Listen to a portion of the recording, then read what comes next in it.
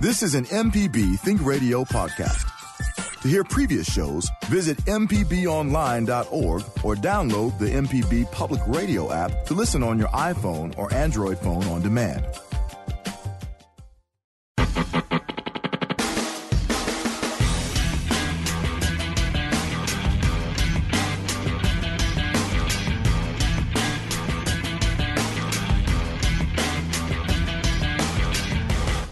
Welcome back. This is MPB Season Pass on Think Radio with Liz Gill. I'm Jay White. On today's show, Craig Lowe will join us from the Greater Jackson Darts Association to talk about dart competitions in Mississippi. Drone racing is increasing in popularity. John David Thomas from Central Mississippi Drone Racers will talk about the hobby that's become a sport. But first, we've invited onto the show Aaron Southard, one of the organizers of the Vicksburg Dodgeball Association. Thanks for being with us this morning, Aaron. How are you? Oh, I'm great. I'm great. How are you? I'm doing well. We appreciate your time again this morning. How did the Vicksburg Dodgeball Association get started? Well, it was one of those, a bunch of people sitting around in the living room. What can we do? We want to do something else other than, when you were younger, you hung out with friends in college. When you got out of college, you started hanging out with friends. And when you get married and have kids, it's kind of different to, the whole dynamics of life change. And so we wanted to find something that could bring people in the younger generation that's kind of that in between college and 20s to the 40s and 50s, bring them together and have something to do and maybe even get a little exercise in there too. Who are your typical dodgeball players? It's been people that work, here in Vicksburg. We have a huge government Army presence with the Corps of Engineers and the Research Development Center. And so we've got a lot of people that have moved to Vicksburg to work in one of those locations. It's people from the local church, but it's mostly people from outside of the church in the community that have just decided, hey, we want to do something different. And we all remember dodgeball. It's I know when I was in school in elementary, it wasn't necessarily my favorite sport personally, but it was fun. It was one of those things during PE you looked forward to. You kind of figured your strategy from the last game and what you were going to do different, and it's very much the same still today with adults. All right, so it may have been a while since our listeners played dodgeball last, so remind us of the play of the game and a little bit how it all goes and how you set it up and everything like that. Well, the original, when we were in school, you had, a group in the middle of the square and people around, and you threw the balls, and you tried to get the people in the middle out. It is a little different. We have two teams that will be across from each other. The court, if you imagine a basketball court, you've got the center line and then the boundary line. So you have each team on either side of the line. And so the balls start there at the center line, and at the opening rush, as we call it, each team goes to the right of the line and grabs the balls, which, I remember we used to use those hard plastic PE balls, but we have an actual, they are dodgeball rated foam balls, so they don't cause quite as much damage, but they still give enough of a sting when you get hit with it. Right. And then the point of the game is just to get all the team members from the opposing team out, and then you win. All right, so just okay. So, how much of the stigma are you trying to get away from, or maybe associate with what people learned from the movie? It may be a good thing, it may be a bad thing, it may be both at the same time. So I would imagine a lot of people. I don't know that we wanted to go necessarily with the stigma. We wanted people to make the best of it. We wanted everybody, we had one team that kind of, I think they followed the stigma of the movie, but not all the teams did, and it kind of made for an interesting, each week, interesting play between the teams that had the strategy, the teams that didn't, and they came up with different names, like we had the Dodgesaurs. We had one team that kind of played off of a mafia mob. I mean, it was just everybody kind of did their own. Okay, so I was going to ask: is it it like is there a team of like people dressed like Norse who are coming in and they're playing guys that look like a bunch of DJs and things like that? So they're having a lot of fun with it. Everybody they mostly dressed in, normal athletic shorts, shirt, leggings kind of thing. But they would have their T-shirts would be designed based on their team's theme, whatever it might have been. So do you break up the competition in any kind of talent levels or age groups or anything like that? No, not yet. This is only our second season. Mm-hmm. We just started the spring of 2017, so we're still growing. And this will, with this just being the second season, we hope to grow eventually to where we can be like other dodgeball associations where they have league night and then they may have a different night, or within the same night, open play where just anybody can play, whereas the league has more stringent rules and it's more like the movie stigma, if you will. Right. Versus the recess play. We're kind of in between the two. That's okay. Totally. I mean, hey, that's what works. So are there any leagues that you kind of modeled yourself after, or are there other leagues in Mississippi? Is there a bigger association that you associate with or anything like that? We didn't come across any others in Mississippi. That doesn't mean they don't exist. We just didn't come across them. We did model or try to model after the New Orleans Dodgeball Association. Mm-hmm. I think they call themselves NODA. We looked at how they played, how they had their leagues and everything set up, and then we simplified it and made it a little easier since it was our first time and we weren't to the level that they are. I mean, they have one night a week where it's open play, one night where it's leagues. They travel around the state and the country. Our league isn't there yet. I call us the baby league. But the New Orleans guys are very helpful, and they're willing to help and do phone conferences and stuff to help us when we have questions about, hey, how do you handle XYZ situation? But currently we're more of just for fun, come out, have a good time. All right. So if a team wants to join the league, how do they do so? They can go to vicksburgdodgeball.weebly.com, or you can email us at vicksburgdodgeball@gmail.com, mm-hmm. or simply just give me a call at 601-218-6564. All right, absolutely. We'll have this on the website and our post with this on our website, mpbonline.org, and it'll go along with our podcast as well. So folks who are listening and can't remember or didn't have an opportunity to jot that down, maybe they were driving, you can go to our website and find that information there. So, I mean, what ultimately is the goal? Or are you just kind of playing it as it goes? The ultimate goal is really just to bring people together, to have a good time, something other than your normal outlet, whether you hang out just at a friend's house or you go to the bars or whatever. This is just another option. We play at Hawkins United Methodist Church here in Vicksburg, just in their gym, but we're at the church, but it's not a church thing, if you will.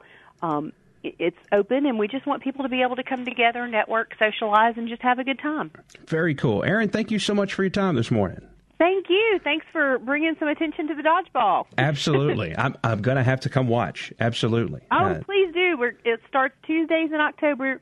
Our first game will be October the 3rd. We'd love to have you. Oh, that'll be a lot of fun. All right. Thanks a lot, Erin. I appreciate it. Thank you. Talk to you later. All right, you too. Erin Southard, one of the organizers of the Vicksburg Dodgeball Association. Very cool. When we come back from our first break, we'll speak with John David Thomas from Central Mississippi Drone Racers about the hobby that has become a sport. And Liz has been updating me over the weeks. And even, I think, maybe even before she became the producer of Season Pass, she told me about this phenomenon. And the money that goes into it, the technology involved, it's very, very interesting. And now it's becoming one of these breakout sports that ESPN even televises national events and things like that. It's a big, big deal. We'll talk with John David Thomas from Central Mississippi Drone Racers when we come back from our first time out. This is MPB Season Pass on Think Radio.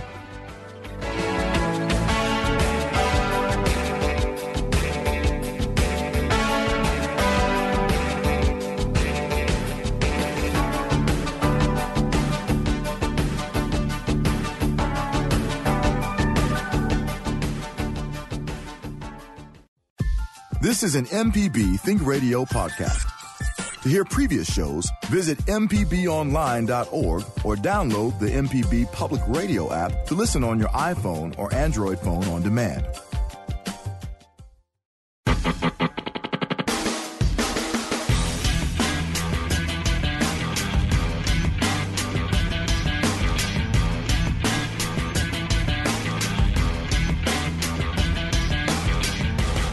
Welcome back. This is MPB Season Pass on Think Radio with Liz Gill. I'm Jay White. Thanks for listening on this Thursday morning.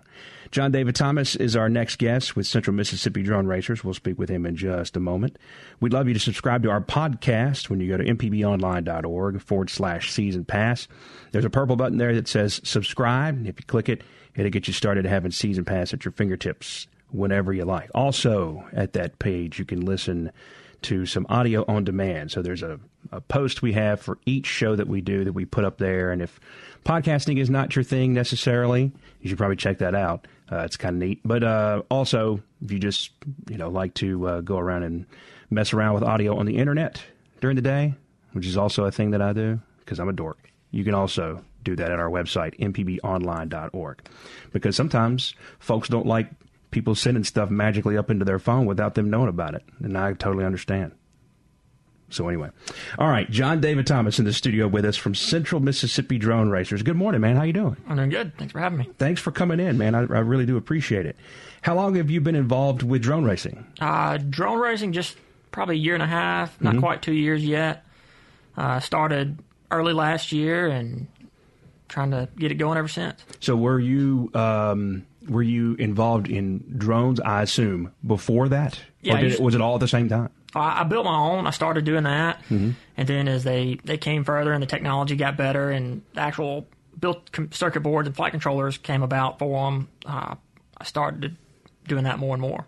So how did you get involved in the racing? How did you go from being like a drone owner and enthusiast to all of a sudden now we're getting into competition and racing? I guess kind of where everybody starts. It started on YouTube. Yeah. There was a guy named Sharpoo out of California, and they kind of call him the godfather of FPV drones. And I watched all of his videos, and it kind of got me interested, and then I built my own from there. Yeah, that's fascinating. So describe a drone racing event for us. Each race is about 2 minutes. Everybody starts at a starting line, and then you go. There's gates that are 5 to 10 feet wide, and you have to go through there, and there's elevation changes, and it's a real fast-paced race. Very precise. And it's like first-person video? Is that it? Yeah, you wear a set of video goggles, or you can watch a TV monitor if you'd like, just depending on your preference. Yeah. And you got to wear those to race, and there's a small camera on the drone itself, and that's how you pilot it. Wow. That's a deal changer because when you watch it sometimes, I guess, or when you first think about it, I think of myself just being a goofball standing at the side of the track watching my drone, and that's not it at all. It's basically like you're locked in with the thing. You are the pilot, and we actually have a ground station that's got just a 27-inch TV at the moment for spectators to watch. Yeah. So they can actually see the same thing we're seeing. Okay, so how much of a thrill ride is that? When you're in the pilot seat and you're the one flying, it's amazing. You're going fast. It's 60, 80 miles an hour, and you're going through a 5-foot gap. Yeah. It's something else. So, and that's interesting because you talk about elevation changes and things like that. Wow, that's amazing.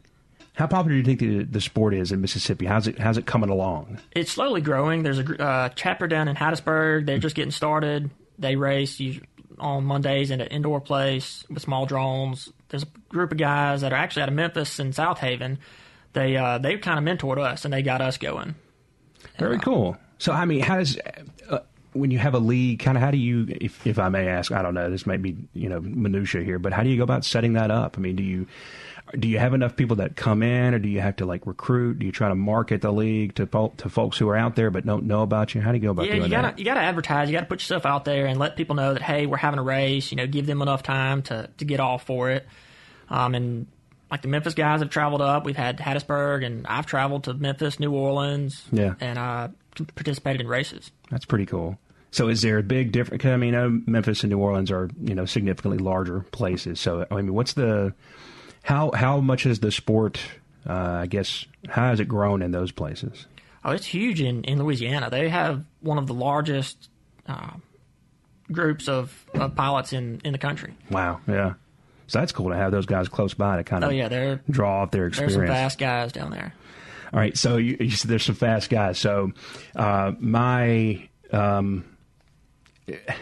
guess the racing that I've watched in my life makes me want to ask you, how stock are the drones, or is there anything to that at all? Is it basically, are you as bad as you can build your drone to be, or is there kind of like is there a base platform where you have to find, every little bit that you could shave off to make yourself faster? It's a little bit of both. I mean, it's pretty whatever you can build and buy.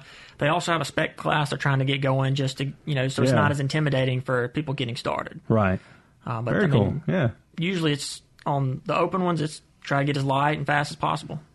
All right, so is it right now at this point? Is it for the glory of being the champion, or are there prizes? How's that for the winners? It depends on the size of the race. Mm-hmm.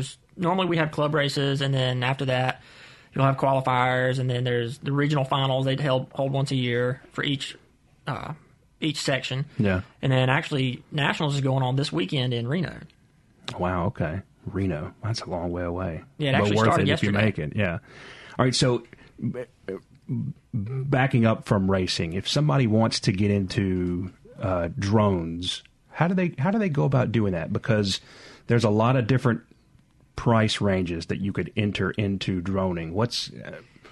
And I guess I'm sort of asking this for my own personal interest. All right, so what's a dollar amount that you baseline need to spend to get into droning, doing it right?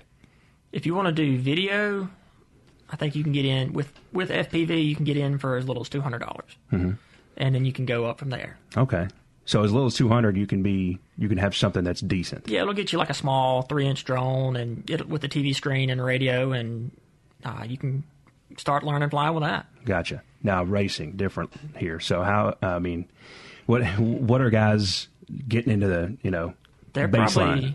Probably spending close to $1,000 because you got a $300-$400 race drone, $100 to $500 for a radio, and then your goggles is where you'll spend some money too, is $400 or $500 if you want to get the higher end set, or you can get a $200 set. So, do you guys are there collisions like in real racing? And how much in repair do you have to worry about, or repairs usually aren't that bad. I mean, unless you just hit something really hard, like a concrete pillar or something.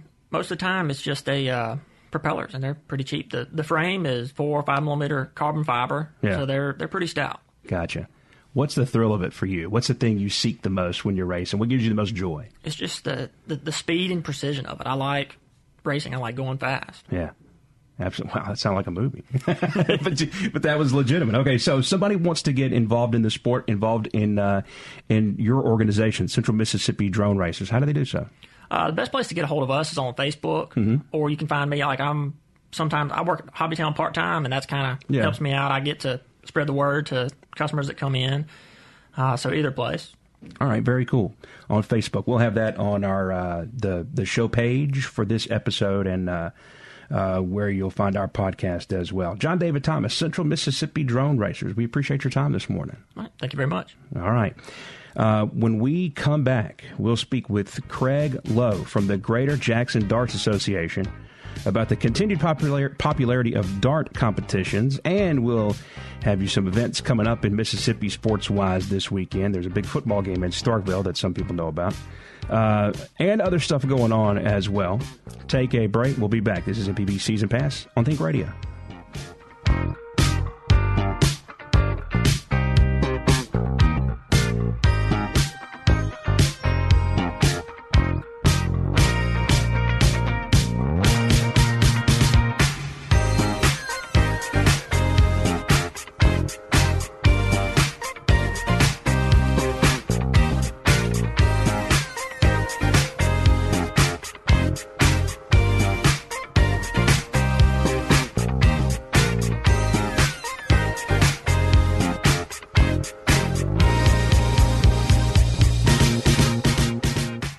To listen to stories and shows, go to mpbonline.org.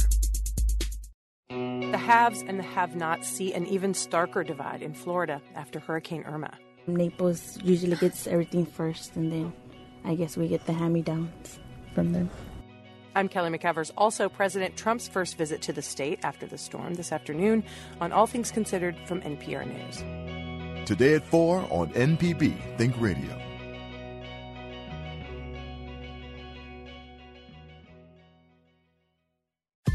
This is an MPB Think Radio podcast. To hear previous shows, visit mpbonline.org or download the MPB Public Radio app to listen on your iPhone or Android phone on demand.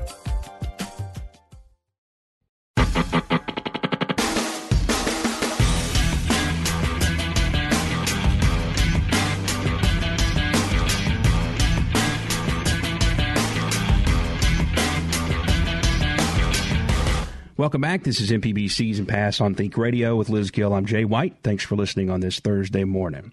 Craig Lowe, Greater Jackson Darts Association, in the studio with us this morning. Craig, thanks for coming in. Appreciate it, man. Absolutely. I appreciate you coming into the studio to be live with us. Most everybody recognizes a dartboard, and maybe like has a natural way that they throw that's probably terrible. The technique is awful, like mine. I like come Kent to Colby or Dennis Eckersley. Yeah, do a little sidearm action there. Yeah, that's the only way I can be any way decent to it. But how is this is a very open-ended question right here, but how's the game of darts played? We have several different games. The real popular one would be like 501 or 301, where you start out with that number and you just tally up the points. Mm-hmm. And then when you get to an out, you have to double out. You got the rings on the outside, and that's a double. Mm-hmm. And then the rings on the inner part's a triple, so it's like 3 times 20, 2 times 20. But wow, okay. We have that version, and then we also play a game called cricket, and that's my personal favorite. But you have like the numbers 15, 16, 17, 18, 19, 20, and a bull. And the first one to hit all three, wins, and you have points and all that also. So it's got a little strategy involved too, but that's where that triple ring really helps you out, because if you throw one dart and it hits in that triple ring, and that's three of them gone, so it's pretty fun. So like the World Championships come on television every year, and these guys, they make it look like they're just writing on a piece of paper how they hit these targets. Yeah, they're phenomenal. How difficult is this sport to master? It is difficult I think it's mainly the consistency is the most difficult part when it comes to darts. But to have the concentration and just to be really just point on. But everybody tries, of course, to be like those guys, but man, I don't to be honest, I don't ever see it happening for me personally, but we have people in our league that are, they're really talented. They play regional tournaments and things like that. So, it's growing. It's a growing sport. It's been around a while. The Greater Jackson Darts Association, what's the competition like there? It's all even pretty much. We don't divide in divisions or anything like that. It's all pretty much, even. Everybody's got teams. We have 6 teams currently right now, and we're growing. Like I said, we've been around for a long time, and we're just growing as much as we can, and getting back into the swing of things. But it's basically more of a good time than it is. The competition, of course, is great, but that's that one day a week where you don't think about work, you don't think about bills, and you don't think about anything. Everything. You're just getting around a bunch of people that love to have fun, and you're throwing steel darts at a board. You say steel. Well, they have soft tips, and those things are the ones like you have the boards that keep the score for you. We're steel tips, so you keep your own score on a chalkboard and all. It's a little math involved, but not too bad, But I may have bought a couple of dart boards in my day, and there's always those that have the holes. Mm-hmm. That's the soft plastic tip. ones with the holes. Right. How did those? It never goes. It never sticks. Right, I know, and use that. I know, and that's the thing. Some people really like them, and the boards are getting better. But like if I hit something I want to hit, and if it bounces out, then I'm still. I like if I hit something with a steel tip. And it hits where I want, I'm throwing right on top of that dart that I just threw, But, that's why we like the steel tips, and it's just, traditional. Has the game changed at all? Has the technology changed over the years? It's changed a little bit. Like now you've got these, like where you throw from, the line that you throw from. Now they've got these lasers that they mount to the wall that actually project the line where it's supposed to be. Oh, wow. Yeah, and they also have boards of what they're coming out with all this technology where you got the scoreboard on the side or whatever, where it's like a touch screen, like an iPhone and stuff like that. So the laser, is that, do some people consider that like an artificial helper or anything like that? I guess. I don't know. Controversy? Yeah, it sounds awful alarm, if you cross it. No, it's just, but no, it's just something convenient, but I don't know. It's pretty cool. We just installed one over at Howlin' Mouse, and it's over there, and so I don't know. It's something we're just trying, But it sounds awesome. Yeah, it's pretty cool. It would help me out, I know for sure. Well, the construction of a team, is it just you and the folks you like to have a good time with, or is there something? Is there strategy into building a team and how you set it up? It can be, but most parts it's just all about your chemistry. People that you get along with. But I mean, I've thrown with teams that I didn't know nobody at all. That's how I got started. I only knew one guy, and I was on that team. But you build chemistry up pretty quick. The teams have to be at least 4 people to a team, because we play singles, and then you also have to play doubles. Like you'll have 2, you and a partner. All right, so explain the difference for that. The singles is like if you're playing 501 singles, it'd be like me against whoever on the other team. And then we have a 501 where we play doubles. So that's you and a partner on your team playing against the other team, and then 2 partners on that. So you have doubles like that, where you take turns, obviously. And then at the end, we have a thing we call the team game. And that's where everybody on your team throws against the other team. So you just take turns and, play like 801 instead of like 501. So that way everybody gets a turn, or, a couple of turns at least. So do you participate in any kind of like regionals or nationals or anything like that? Or I don't personally. Mm-hmm. But that's because I've got like 6 granddaughters. And well, yeah. You got other things to worry about. Yeah, I got some stuff to worry about. But we do have tournaments that they throw regionals at the coast a lot, in New Orleans, places like that. And we have people out of the league that go and participate in those, and they really are a good time from what I've heard. So yeah. And it's it's really nothing to joining. All right, so if folks want to join the Greater Jackson Darts Association, or if they want to come out to an event, where are some places that you mentioned Howlin' Mouse, right, and near downtown Jackson? Right, and, we got another place out of downtown Jackson. It's called One Block East, and it's a nice place. And we also throw out of This Is It in South Jackson. Mm-hmm. And then we have Hot Shots in Byram. Right, every time I pass that, because I am from South Jackson. Me too, brother. I mean, every time I drive past that place, I go, there it is. Yeah, there it is. I had to say that to myself out loud. This is it. But it's still there. You are. Yeah, there you are. But we play out of Hot Shots also, and then there's a place in Ridgeland on 51 called The Pub. We throw out of that, and we're hoping to finally branch out to possibly Flowwood, places like that. We're just trying to get out there a little bit better, reach out to some folks from Brandon. But our league is starting actually this Tuesday coming up. Okay. And, but we throw weekend tournaments also, like on Friday nights, and it's open to anybody that wants to come in, and you just pay like your $5 or whatever we have. And we do a blind draw, so everybody picks a card, and whoever has the same card, that's you and a partner gets. Yeah. And that's fun, you get everybody together to do that. So we do that type deal. So you don't have to be a member of the league to do anything like that, but it's open to everybody, whoever's interested in doing that. Hey, what about the Greater Jackson Darts Association? How can folks... I think the easiest thing would be the Facebook. We do have a Greater Jackson Darts Association Facebook, and it'll have on there call now, and that's going to be my number, which is 601-405-3321. Call me anytime. I'd be glad to talk to anybody out there that's interested in playing. We'll start another league, and it'll probably be in January when we'll start the next league. And we're open to anybody that wants to play, or if there's any establishments out there that want to hang some boards and have a league. I mean, it's Tuesday night. It's kind of a dead night, but Tuesday night, it's a night you need to find something to get you over the hump. Yeah, that's right. That's right, man.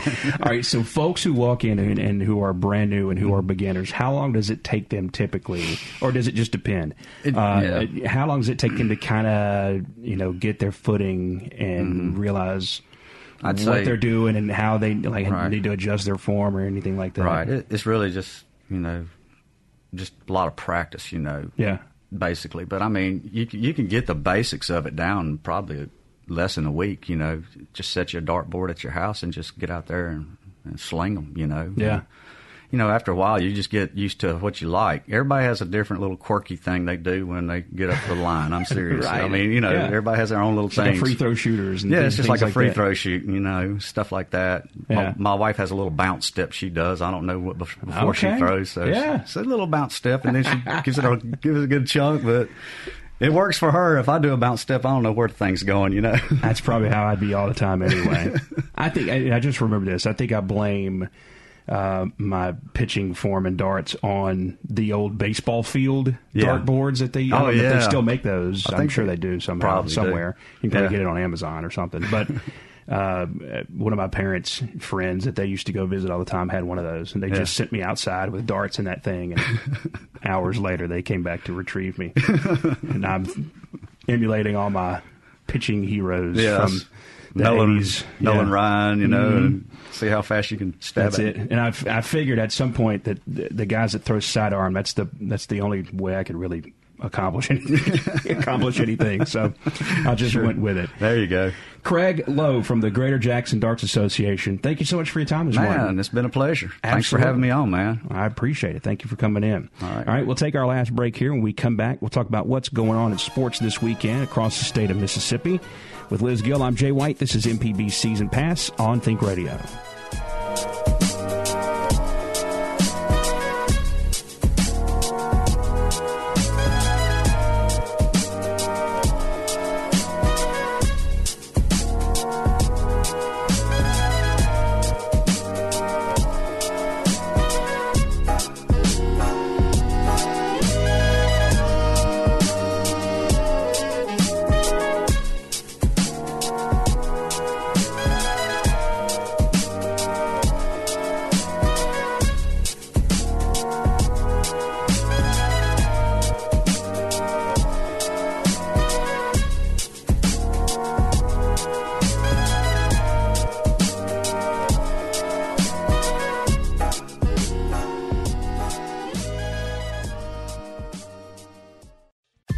This is an MPB Think Radio podcast.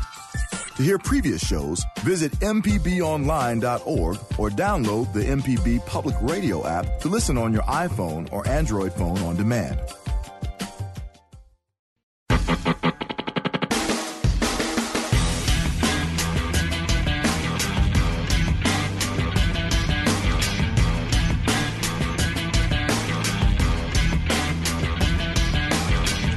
Welcome back. It's MPB Season Pass on Think Radio with Liz Gill. I'm Jay White. All right, so things going on this weekend in the state of Mississippi. There's a big football game. Mississippi State hosts LSU, Louisiana State University, 6 p.m. kickoff in Starkville Saturday. Mississippi State and LSU are both 2-0, and they've both looked extremely good so far in their 2 wins. It's a watermark game for Mississippi State. And, there was not much expectation placed upon them in the preseason by media and pundits and the like.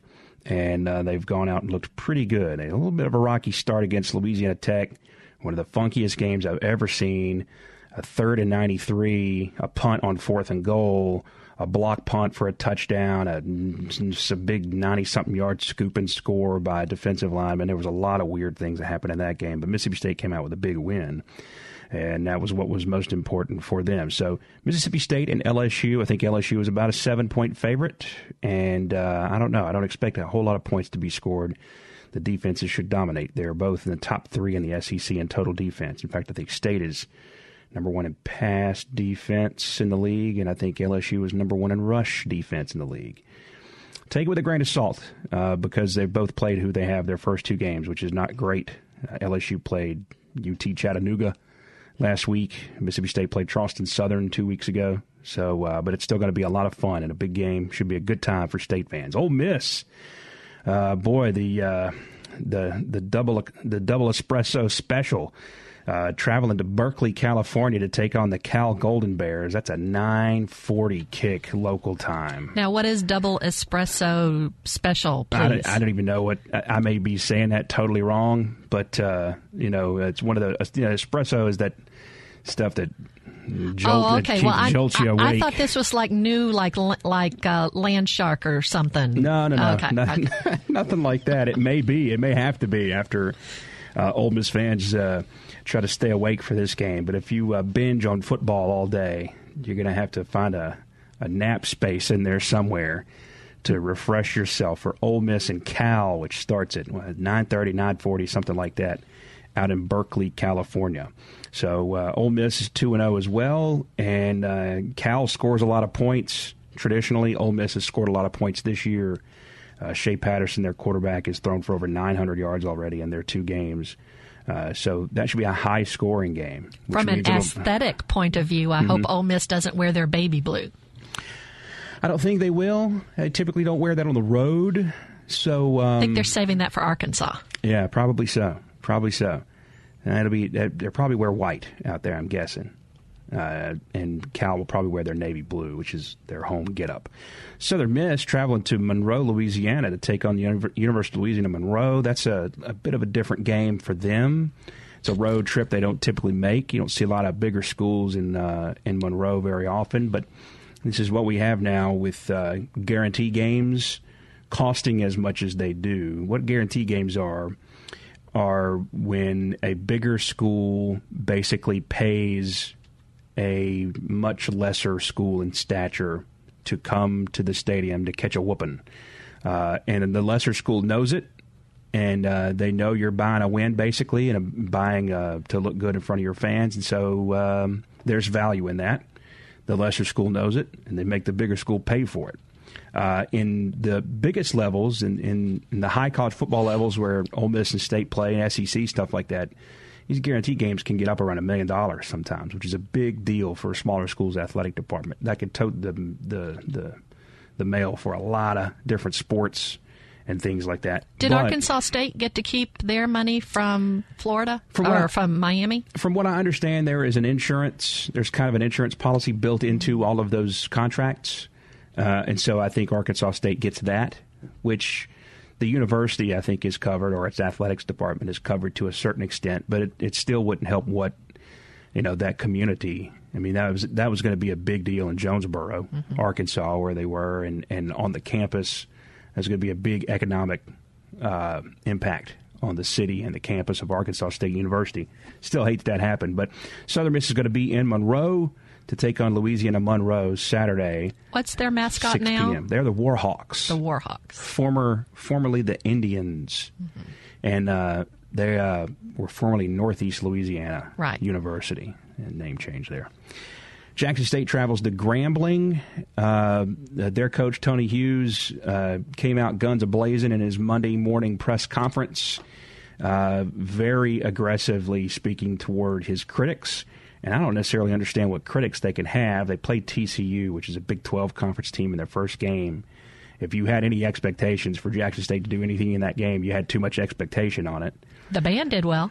They absolutely did. And then in their second game, they played Tennessee State, who beat an FBS opponent in their first week on the road in their opponent's opening game in their stadium. That's a big accomplishment. So JSU played those guys at Memphis and had a field goal attempt on the last play of the game to win. And they lost 17-15. They missed the kick. And that was after kind of a Bush League chop block call backed them up. So, I mean, they're 0-2, yes, that doesn't look good, yes, but they almost won last week against a team that was considered, significantly better than them. Grambling is a big deal, and they go over to Grambling this weekend. That'll be a lot of fun, I guess, for JSU fans. Delta State hosts West Georgia 2:00. That's in Cleveland. On Saturday, Alcorn hosts McNeese State 6 p.m. Saturday. Valley has a very much earned week off after being splattered by North Dakota State and then Southern Illinois this past week. Alcorn very nearly beat Florida International, which is a Division I FBS school. They're in suburban Miami And so with the hurricane last week, they moved that game to Birmingham and played it at Legion Field Friday night. And Alcorn hit a 49-yard field goal, second longest in the school's history, the program's history, to tie it at 10 with about 4 minutes to go. So they were that close. And Florida International scored a touchdown to go ahead 17-10 late in the fourth, and Alcorn was driving, but they kind of ran out of time at the end. But it was a very, very good effort for them and showed themselves very well. Their bus had an accident on the way to the game. I did not know that. They got swerved off the road in Vicksburg. They just hadn't even gotten away, and the bus had a little bit of an accident there on 20.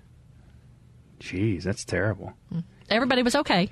Vicksburg is hilly. There's not a whole lot of interstate you can swerve off of in Vicksburg. That's right.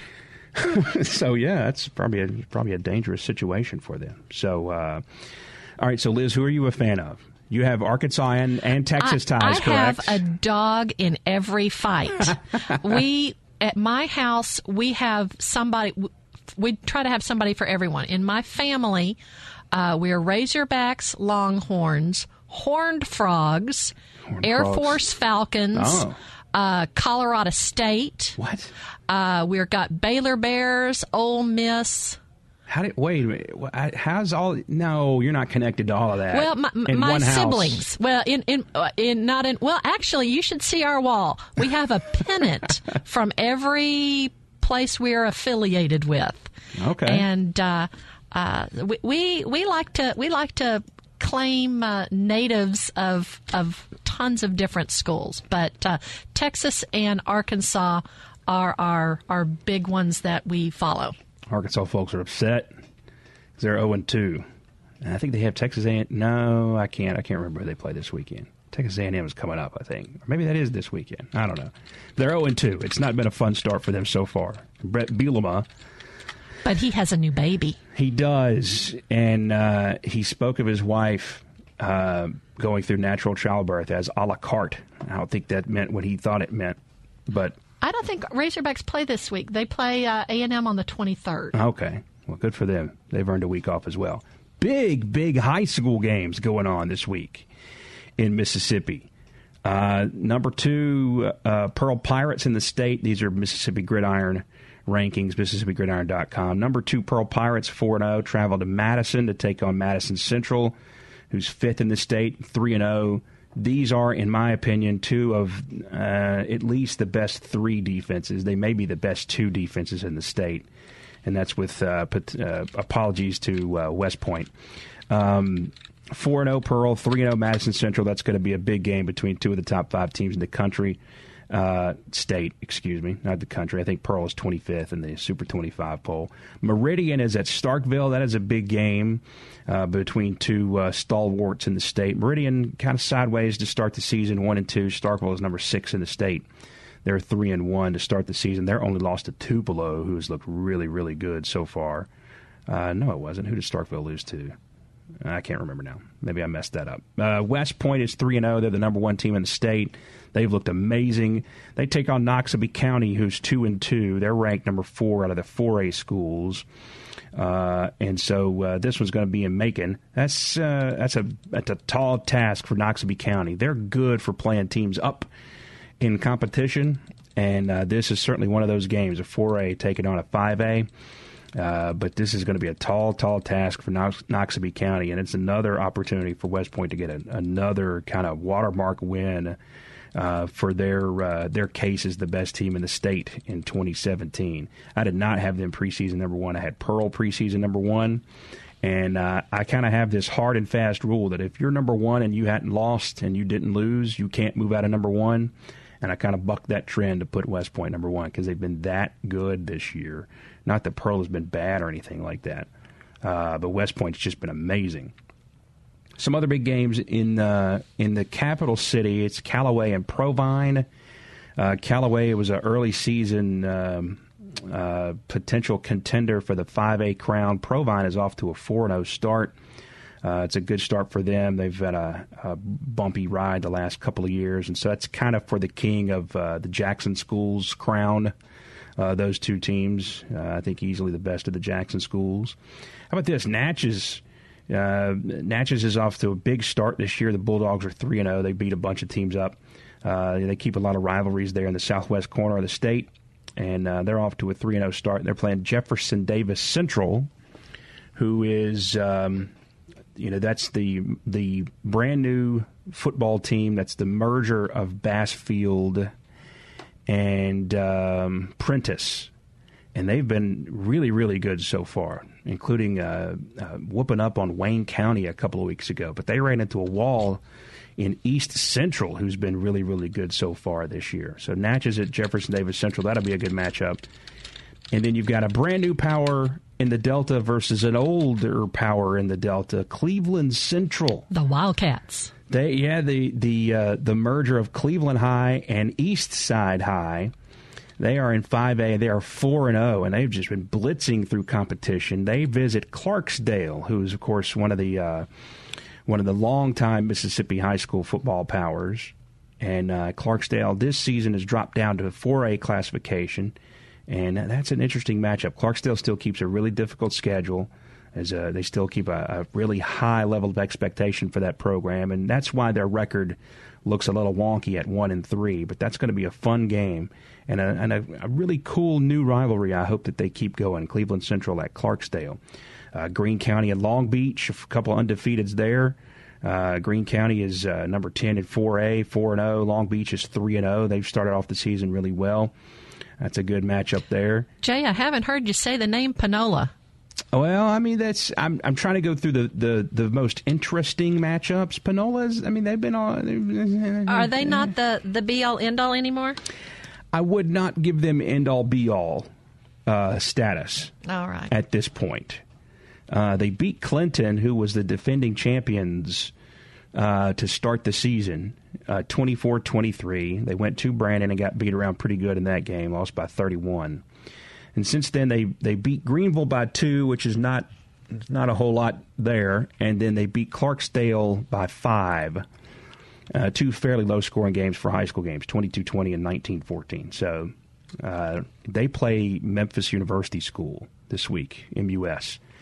That's probably going to be a difficult matchup for them, though that is a rivalry that they've kept for a handful of years now, and they've had some success in that series. MUS is a good football school out of Tennessee, so that's their last pre-region game before they go into region play right there.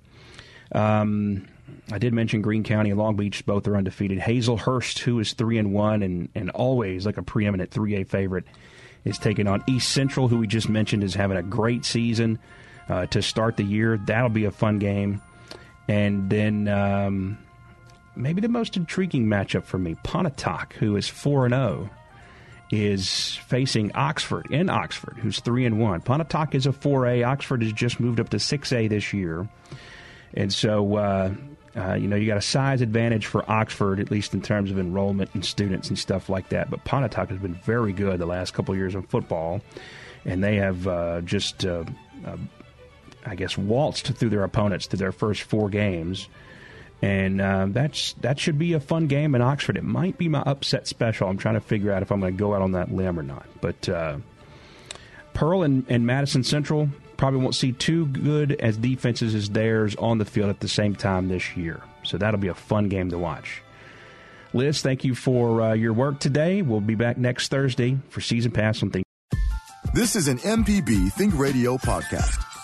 To hear previous shows, visit mpbonline.org or download the MPB Public Radio app to listen on your iPhone or Android phone on demand.